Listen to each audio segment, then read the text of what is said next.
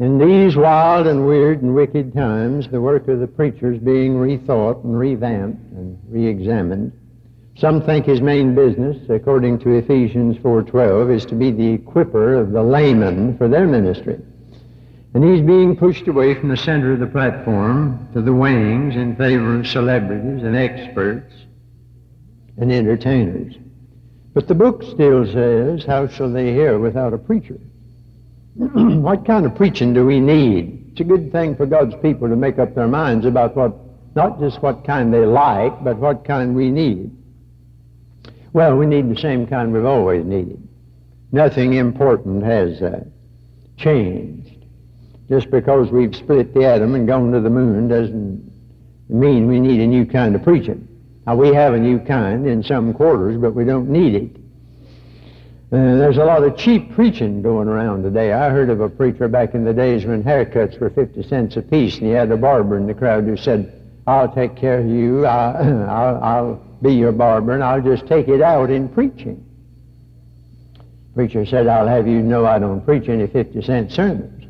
He said, that's all right, I'll come several times. We got a lot of that. What kind of preaching do we need? We need anointed preaching. I used to hear a lot about unction. That's a word I haven't heard much of lately. Unguent, ointment. This divine unction is not sold over any counter. Simon Magus tried to buy it, but it's not for sale. It's not compounded by any apothecary. It's not put together by chemistry. A preacher may be wrapped in all the robes of learning, study walls decked with diplomas, his home filled with travel souvenirs from many lands. He may wear all the trappings of ecclesiastical prestige and pageantry, but he cannot function without unction. And if he tries, he'll spend his time taxiing down to the runway and never take off. Now, John Wesley demonstrated that a long time ago. He started out equipped with some of the most formidable qualifications for a preacher. He was an Oxford man. He was a man of prayer. His father, grandfather, and great-grandfather were all preachers. His mother, one of the godliest women who ever lived. He himself was a missionary, but not ready to preach. Some years ago, when I went out to Dallas to the evangelistic conference and spoke over at Southwestern, I got an invitation by some means or other to SMU to talk to the preacher boys.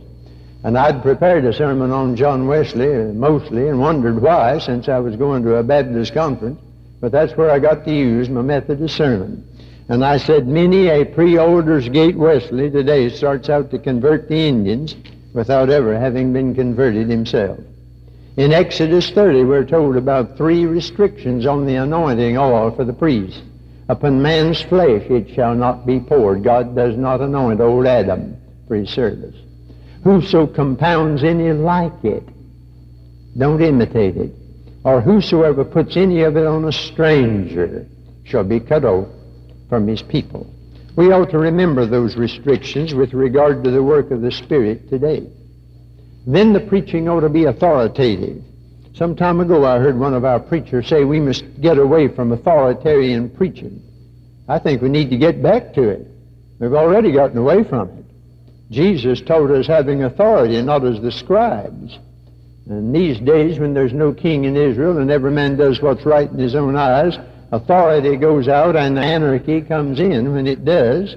Jesus met the devil not in his own power, have you noticed that? Not in his own name, but with the Scriptures. It is written, it is written, it is written. If he could defeat the devil with 3 verses out of Deuteronomy, we ought to be able to defeat him with the whole Bible. Don't be ashamed of the old-time faith. There isn't anything newer. We have a New Testament about a new and living way entered by the new birth that makes new creatures of us with a new name and a new song, walking in newness of life, living by a new commandment, headed for a new heaven, a new earth, and a new Jerusalem. And almost the last word in the New Testament is, behold, I make all things new. No wonder the gospel's good news, N for north and E for east and W for west and S for south. Good news for all directions, old time, new time, any time, all the time. God's not running an antique shop. This is new. These things speak and exhort and rebuke with all authority. Let no man despise thee. Now, for some years we had the expression, tell it like it is. But you can't preach it like it is if you don't believe it like it was. If you don't believe that the Bible's God-breathed and Jesus virgin born, that he died for our sins and rose bodily from the grave, then you can't preach it like it is, for that's the way it was, and the way it was it still is. You can't preach Jesus Christ the same yesterday and today if you don't believe in what he was yesterday for what he was then he is now. My wife was a Quaker. Quakers are wonderful people. They got their name from the fact that they used to shake. They were moved by what they believed. They were shook up by what they believed. I know a lot of folks today that are not shaken by what they believe, but they're shaky about what they believe. It's almost the unpardonable sin to be dogmatic anymore. I go to church. I don't want to hear an expert in the art of almost saying something. I want somebody who knows what he's talking about. I don't want to come away feeling like I've been to dinner where they didn't serve anything but Cool Whip. We're not supposed to be apologetic with an inferiority complex in the presence of the new left and the hippies and the jet set. One of our great black preachers said, I don't belong to the right wing nor the left wing. They're both flapping on the same old bird. And that's the way I feel about it. If anybody's embarrassed, let it be the other crowd. William Jennings Bryan won a nomination as candidate for president by a great speech in which he said, the humblest citizen of the land, when clad in the armor of a righteous cause, is stronger than all the hosts of error. There's another of our black preachers said today, you don't have to be in who's who to know what's what. And you certainly don't. The humblest man can know if he sticks to the book. We don't have to call in TV celebrities and athletic personalities to put the gospel over. We're trying to fix up something that doesn't need fixing up. You might as well gild the lily and paint the sunset, hobnob with Sodom, we're told, and get chummy with Gomorrah, and visit the love-ins to know what the hippies are thinking, and drink ginger ale at the country club to find out what that crowd's thinking, and read Playboy to know what the world's thinking. What difference does it make what they're thinking? My ways are not your ways, neither are my thoughts your thoughts. Some of these avant-garde boys ought to wake up. The devil told me that if I didn't get with it, I'd have nowhere to preach. And I started preaching this way. Said, you'll starve. And from the way I look, you may think the devil is right. But I'm doing all right. And I'm busier in my 70s than I ever was in my 60s and 50s and 40s and 30s and 20s. Some dear fellows are knocking themselves out trying to keep up with the procession. They ought to get up to date. We don't need something new half as much as we need something so old it'd be new if anybody had tried. We've all been in the novelty shop. Somebody needs to get back to the antique shop and get hold of some of the old truths that will last forever. We have to have a new lingo today, they tell us. You know, everything has changed its phraseology. It used to be a problem. Now it's a hang-up. It used to be a blessing, and now it's a meaningful experience, whatever that is. We are to be relevant and communicate and dialogue with the now and study the spectrum and seek fulfillment and involvement and get down to the nitty-gritty. I've often wondered, what is the nitty-gritty? We're supposed to get down to that. Oh, I wouldn't worry about that. They used to call it itch, and now they call it allergy, but you scratch just the same. Instead of setting the pattern, the professing church today is wearing itself out, imitating every fad that comes along. Every time the world comes out with something new, here comes the church trotting along trying to imitate it. God didn't call the church to be an accompanist to anything. He called the church to be a soloist. We've got our own song to sing and our own message to give. And they say, well, the end justifies the means, but we forget that the means determines the end. And if it's an unworthy means, you have already spoiled the objective before you ever get to it. And then we need absolute preaching. This is a day of relativism. Right is still right, though, and wrong is still wrong. But we've smudged it into indefinite gray. But if it was right 50 years ago, it's still right. If it was wrong, then it's wrong now. We're living in a day of wars that we neither win nor lose. Everything has got blurred. Douglas MacArthur said before Congress, in war there is no substitute for victory. And there isn't. I like to read what one great preacher says about another. Joseph Parker said this about Spurgeon.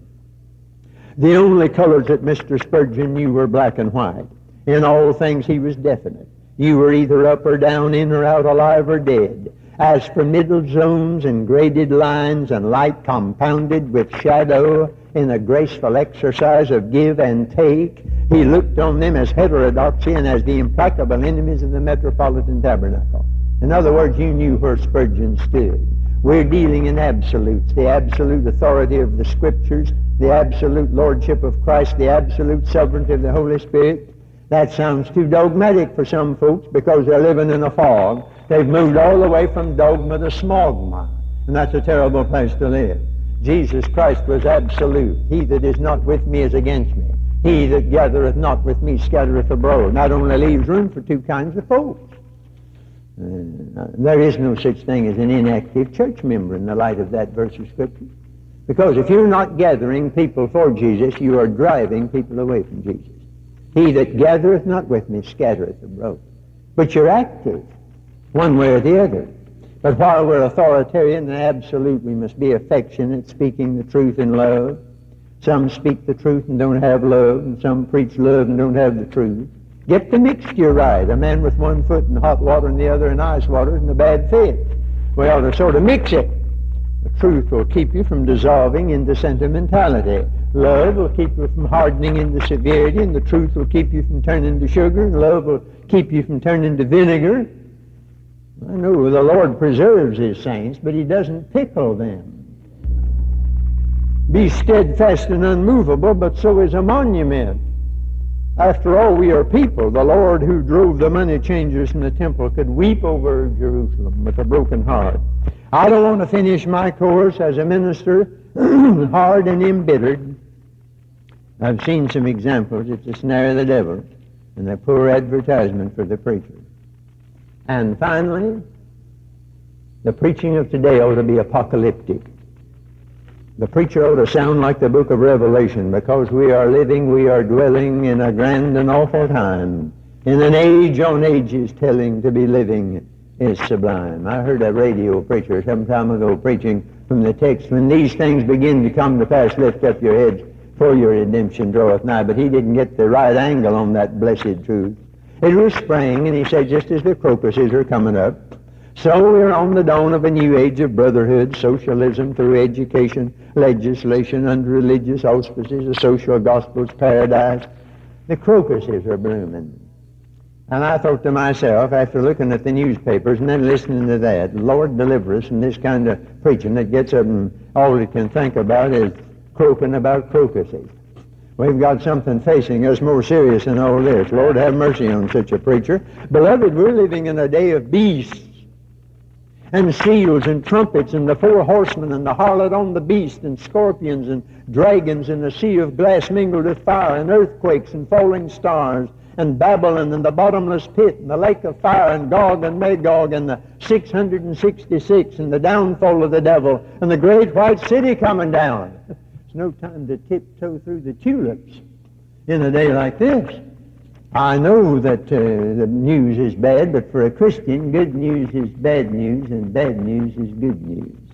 When they shall say peace and safety, that sounds like good news. Sudden destruction draweth nigh, that's bad news.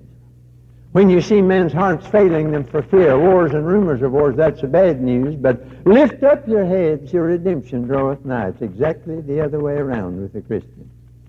I'm not waiting for the abolition of war and poverty and urban renewal. I'm living in the great until. Next time somebody asks you what time it is, tell them it's until. And that may give you a chance to point out that the New Testament's just loaded with untils. He which hath begun a good work in you will perform it until the day of Jesus Christ. I'm waiting until he that hindereth be taken out of the way. I'm doing nothing before the time until the Lord comes. I'm waiting until the times of the Gentiles be fulfilled. I'm waiting until the fullness of the Gentiles be come in. I'm waiting until He's put all things under His feet. I'm waiting until He subdues all things under Himself. I want to be sincere and without offense until the day of Jesus Christ. I want to hold fast what I have until Jesus comes. When I partake of the Lord's Supper, I want to show forth His death until He comes. I want to remember that He said, occupy until I come. I'm waiting until all enemies be made His footstool. Until. A.J. Gordon's tombstone has on it just 3 words: until he comes.